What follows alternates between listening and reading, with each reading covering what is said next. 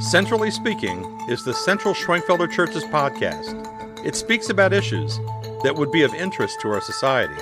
In particular, it addresses how a Christian worldview intersects with Western secular culture. In the spirit of the church's founder, we take the perspective of the middle way, which is in agreement with the historic Christian church. I'm Dr. Drake Williams, Minister of Mission and Theology at the Church. Our website is www.cscfamily.org.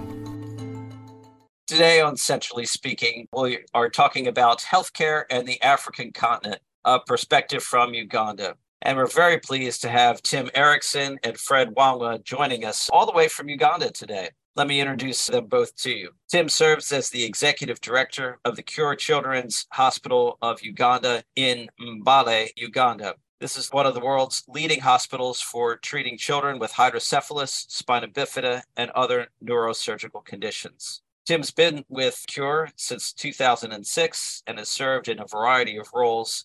He's been in Uganda for the last 8 years with his family. And Tim and his wife, Kira, are blessed with 3 energetic young kids. Fred Wangwa serves as the spiritual director at Cure Uganda. He's been a local church pastor for 11 years and mission coordinator for a church planting team for 6 years before joining Cure. He holds degrees in theology, psychology, and counseling, and has just recently finished his master's degree in public health from Bugema University in Uganda. Fred and Tim, welcome to the show. Thank you very much. Thank you for having us, Dr. Drake. Glad to be here. Glad to have you both with us and looking forward to speaking with you about health conditions in Africa. And let's just start by saying that many in the West think of health conditions in Africa and think of a number of rare diseases that we don't experience here in the West. Can you speak about some of these diseases such as malaria or the Ebola virus or the Marburg virus or typhoid, yellow fever, cholera? Sure. Thanks for that question. And first, I also just wanted to mention that Pastor Fred and I both serve on the senior management team of the hospital. We're active in the administrative leadership of all that we're doing. Neither of us are doctors. We come at this from more of the administrative perspective and how to run healthcare programs, and also how to take care of people well, the spiritual side. We have a lot of information. We certainly are learning, but from a doctor, we won't be able to diagnose any ailments you might have today, but glad to share from our perspective. And both of us have served for the past close to 8 years at this hospital and have gained a lot of knowledge through the process. So malaria, just to mention on malaria, we were recently looking at our patient population. At Cure Children's Hospital, we're the largest provider in the world of surgery for children with hydrocephalus and spina bifida. Those 2 neurological conditions, neurosurgical conditions, we do more of these surgeries than any other hospital in the world. And they're life-threatening. These are conditions that need to be treated very urgently. This hospital is specialized. One of the reasons why we become a center of excellence is because we're very focused on particularly pediatric brain surgery. Related to malaria and many conditions that people hear about, it's very common in this context. And in fact, this past year alone, over 1,400 of our patients had malaria. So it's a very common disease caused by parasites and transmitted through mosquitoes, as you know. So I personally have had malaria too many times at this point to count, but thankfully there's great treatment for it. And the key is to have treatment early. It's a major issue around the world. The WHO has been leading significant efforts to tackle this. Last update we read, not only do we treat over 1,400 a year, but those are kids who also have the brain conditions that we're treating. So it complicates the care that needs to be provided for these children that we're serving. But around the world, Africa has 95% of the malaria cases in the world. So the vast majority of malaria is on this continent. 96% from WHO of the fatalities that have occurred from malaria have also happened on this continent. and that's about 600,000 new deaths per year. So it's a significant global health issue. People that travel here, they're taking antimalarials before they arrive.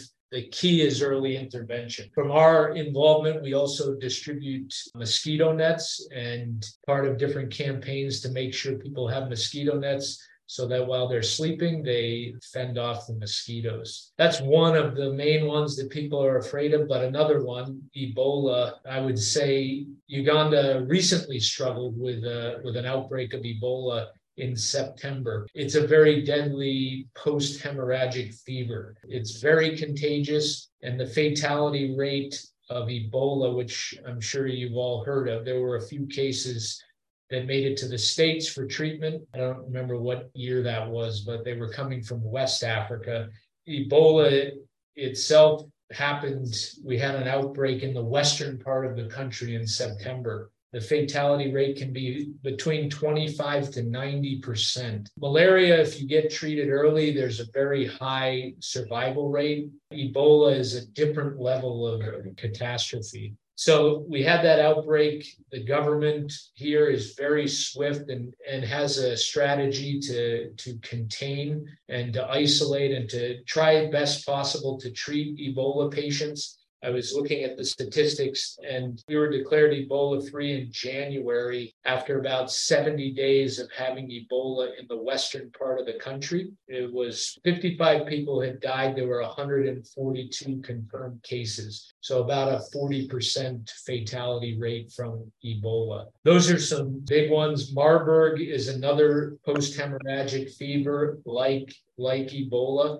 That has been in Uganda a few times, and thankfully the Ministry of Health has a very rapid response to this for containment and has done a pretty effective job. I hope that answers your question. I would be far more afraid of Ebola than I would malaria, if that helps. Yeah, just to add that we live with malaria every day. This is something we have like every day. But the other conditions like Ebola, like Marburg, just break out, given factors that favor them to break out. And once they do, they're really a burden to the economy. They have a cost implication on the government.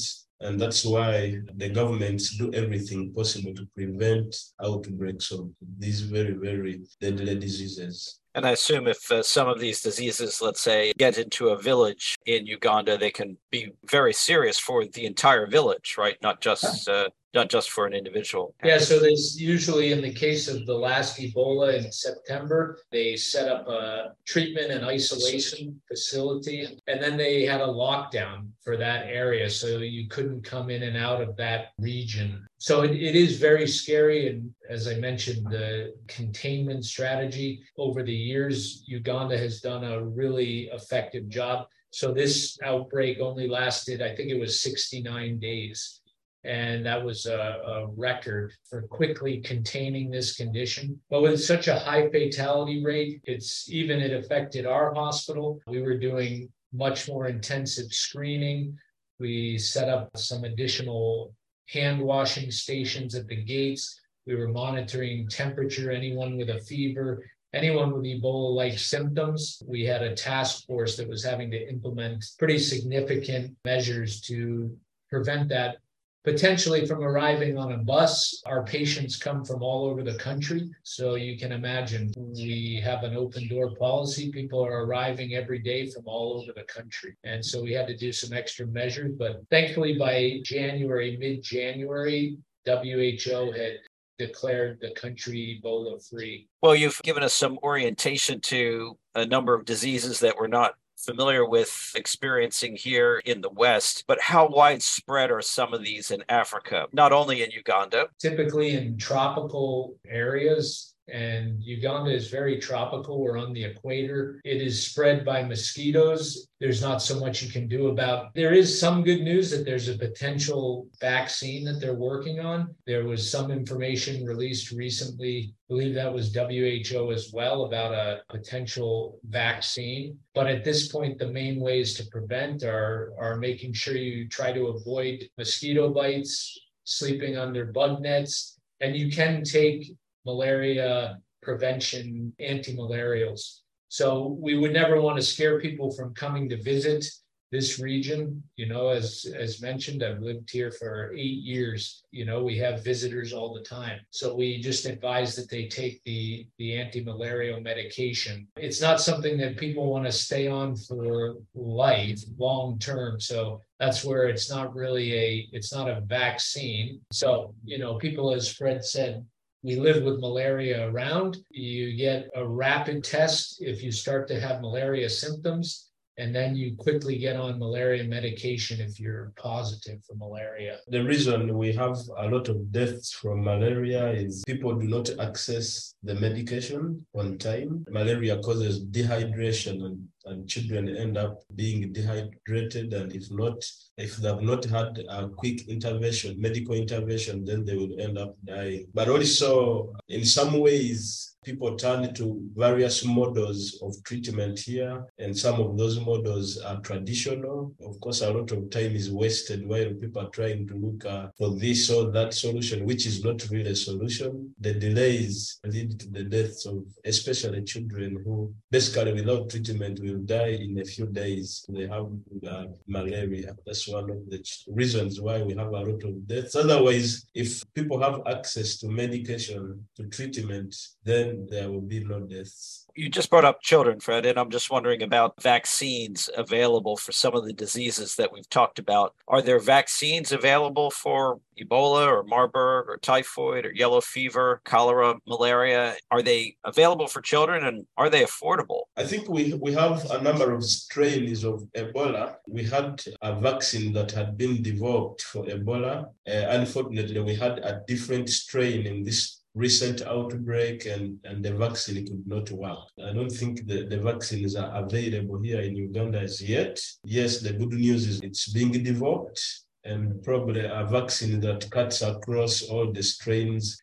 will be developed, and it will sort out the Ebola issue. And yellow fever, in order to travel to this region, you also have to have the yellow fever vaccination. So yes, that's a requirement to travel here. And then malaria is mentioned there. I know that they have had some recent news about a malaria vaccine that's being developed or was successful. We don't have a lot of information about that, and it's not in this area. Another disease that is really a burden in Africa is diarrhea. In Uganda here, we administer vaccines for what we call rotavirus. That is to prevent diarrhea in children. So that is very available. Every child has to be vaccinated against rotavirus. Am I right to say that vaccines are increasing in Africa? Absolutely. The Ministry of Health and a lot of these international agencies are partnering together to raise the availability for vaccines. We do vaccines here at the hospital through the Ministry of Health, and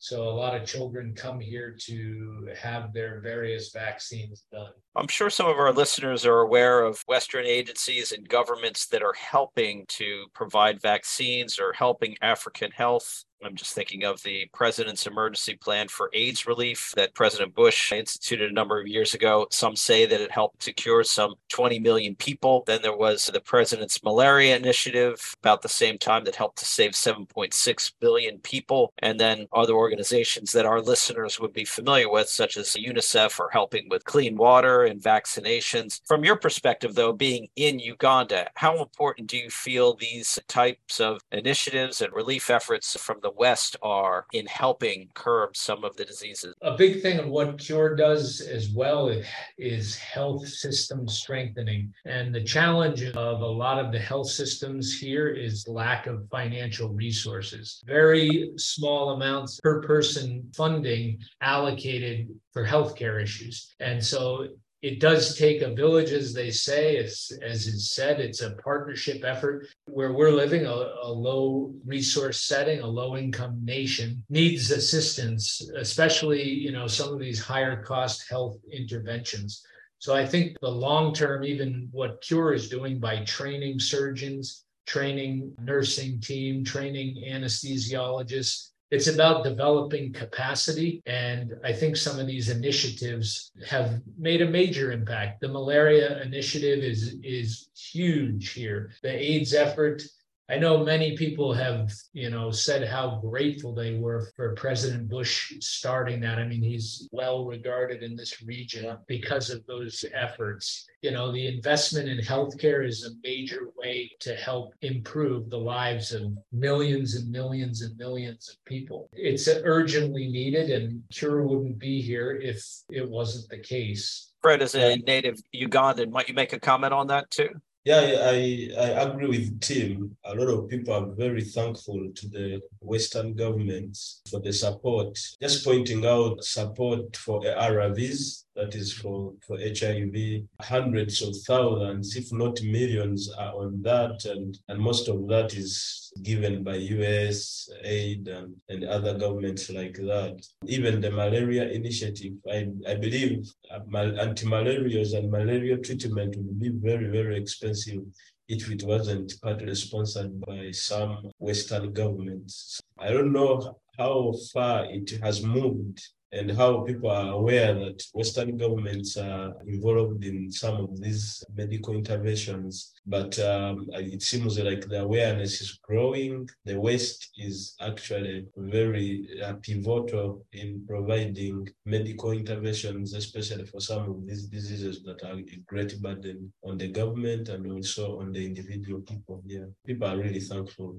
Let's turn to the work of Cure Children's Hospital of Uganda. You're working with life-threatening brain conditions, hydrocephalus, then spina bifida, brain tumors, and other neural tube defects. Can you tell us more about the hospital and then how widespread these conditions are that you treat? The hospital is 21 years old and was started by Cure International, our U.S. nonprofit based in now Grand Rapids, Michigan. And the focus of Cure has been on providing life-saving or life-changing surgical care for children with correctable disabilities, along with these neurosurgical conditions. This hospital, as I mentioned earlier, we provide life-saving brain surgery for more children with hydrocephalus and spina bifida than any other hospital in the world. So we're operating this year, we're on track to surpass over 1,800 brain surgeries. That's somewhere around 150 to 160 every month, about 7 to 8, sometimes 10 operations a day. It's really quite a unique hospital focused on these conditions. It was the first pediatric neurosurgical hospital in East Africa. We may be the only. We're also taking part in training surgeons around the world. So we've trained surgeons. We've had over 70 surgeons come here, neurosurgeons, to learn the procedures that we're doing to treat hydrocephalus and spina bifida in particular. So part of our effort is to not only treat, but it's to develop capacity and to strengthen health systems around the world. That's always been part of our mission. And also integrated spiritual ministry. So Pastor Fred can share a little bit about that. He's our head of spiritual ministry at the hospital. It's an important part of what we do as well. Integrated spiritual ministry is also our specialty. It's something that makes us really unique. We believe that man is not just physical, and therefore we integrate physical interventions with the spiritual ministry. But also people here have a lot of spiritual needs that need to be addressed alongside their medical needs. So we do spiritual ministry. We share the gospel of our Lord Jesus Christ. We pray with people. We provide counseling and encouragement and overall God's perspective on disability and disease as in general, and this is usually in contradiction with what people say and think traditionally. They say things that God says different. People will say probably this is witchcraft, and we tell them no, it's not witchcraft. Maybe you are not created in God's image. Maybe God hates you, and we say different because that is simply not what God says. We provide that as a ministry, and we have seen God changing lives and intervening into people's situations through our efforts. Yeah, you asked how widespread these conditions are that we treat. And one of the big issues is there's a small supply of neurosurgeons who can treat these conditions. In the US, last we were updated, it was about 1 per 80,000 people. And in this context, it's about 1 per 5 million people. Many, many times less access to care. So not only the widespread, but the lack of access to care is the big challenge. In the case of the two conditions I mentioned, which is water on the brain, that's an excessive buildup of fluid in the brain. That's hydrocephalus, and then spina bifida, which is it's a cleft or an opening in the spine. These conditions are also common in the US. Hydrocephalus, 1 to 2 births per thousand. That's what the NIH publishes for the rate in the US. And spina bifida it's about 0.5 per thousand. Here in this context, if you multiply that by very large birth rates, the amount of children being born with these conditions, our estimates would be between 5,000 to 7,000 new births a year in Uganda alone. So we're doing about 1,800 surgeries, as I shared, out of, say, 7,000 new children every year that need these interventions. That's maybe a quarter of the real burden of disease. The hospital is always full. We have pretty much a 100% bed utilization throughout the whole year. We just built a new ICU. We're building a larger new set of operating theaters and continuing to try to expand. We'll convert the old operating theaters into another ward just to keep up with the demand. In addition, we're also training surgeons. So we're trying to grow capacity so that there'll be more access, not just at Cure, but around the country and in the greater region as well. So very important to our strategy is training and building capacity for the future. So the conditions are not just here, they're equally there. The one difference here is that there's also some post-infectious hydrocephalus. So you can acquire hydrocephalus after birth, and that's not common in the US. So that increases the rate of hydrocephalus in particular here in this area. Fred was mentioning that cures might be given, at least contextually, by a witch doctor in comparison to what you're doing there in the hospital. Am I making that comparison right? If the hospital wasn't there, would people be looking for, let's say, tribal medicines? Actually, some researchers estimate that 70 to 80% of the people here will look at traditional healers for their first line of medical care or intervention. So even with cure, there are a lot of people who still think it's some kind of witchcraft or failure to appease the spirits, and they will actually take these children to traditional healers. With taking the word out there that this is a medical condition and it's treated surgically. Just like actually we people need information about most of the other medical conditions that are mistaken to be spiritually caused or instigated, would actually save a lot of people from death, because they will actually look for medical care in time. Like it's very important for people to bring children for treatment when they're still little, small, because the longer you wait,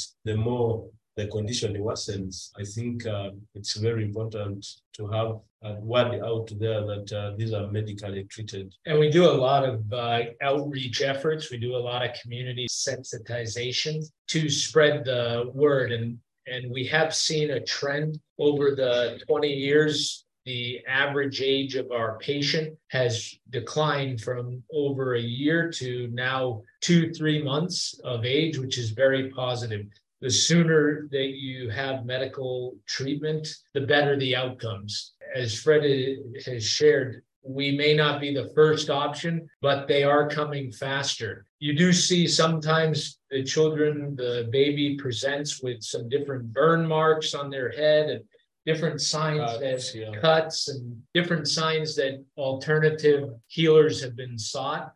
And so, I think our message is every time we get a chance that these are medical conditions that need urgent intervention. And I believe because of the internet as well, that's been a major change, the explosion of the internet and people having phones with direct access to the internet. we have a lot of people now researching and looking, how can I get help? We're getting emails from around the world, definitely around the continent. I've read about your hospital. Can I bring my child? The positive of the growth of mobile phones and internet has really helped people seek information. And we are seeing some cultural shift that people are coming to the hospital and the health center sooner, rather than just relying on tribal attempts to take care of cures. You all do have an important emphasis on spiritual and emotional needs. How do you feel that spirituality can help health, particularly the Christian message that promises forgiveness of sin, power for living, and hope for eternity? I think one of the questions that is answered by spiritual ministry is, why do we have all these? Why do people get sick, and why do we have to struggle with disease? Providing a God's perspective answer to that question is very critical, very central, so that people change their perspective, so that they know that it's not because God doesn't love them, because he hates them.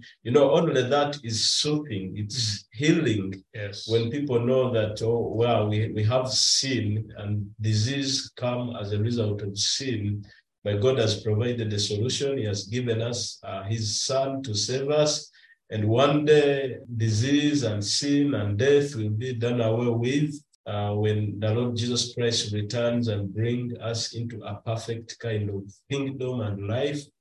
Just that hope brings a lot of relief. When people hear, they are usually tense and worried and scared, and they've told them God doesn't love you. I think you did something wrong. You have a curse on you. That's why you have a sick child. That's why you're sick. And of course, God cannot accept you. And all these things cause a lot of worry and definitely increase the feelings of being sick, even for the caretakers, because we do a lot of ministry with caretakers in Kiwa Hospital here. They are also sick in many other ways. They are sick emotionally because of all the things that they've had from their communities, and also from wherever they seek their first line of medical care, of care. Spiritual ministry it helps medical ministry in many ways. I think people feel much better